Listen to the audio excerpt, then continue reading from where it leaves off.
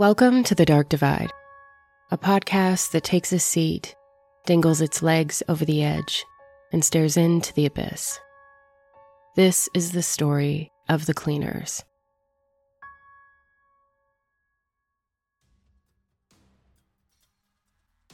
It was time to don a new look.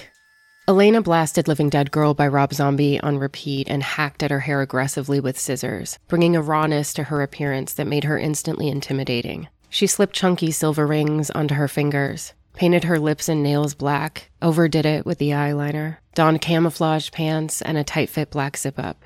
She shot a devilish grin back at her reflection, feeling untamed and bloodthirsty. Tonight would mark the beginning of a multitude of madness and personal vendettas. Her hatred coiled like heavy springs twisting in her stomach. Until now, she had felt an empty void of purposeless contempt. But that changed when she met Pavel. Elena had never imagined that she would meet someone so compatible, who yearned for destruction from the same darkness as she. Elena was prepared for carnage, and together they'd split this city in two, leaving it haunted by morning.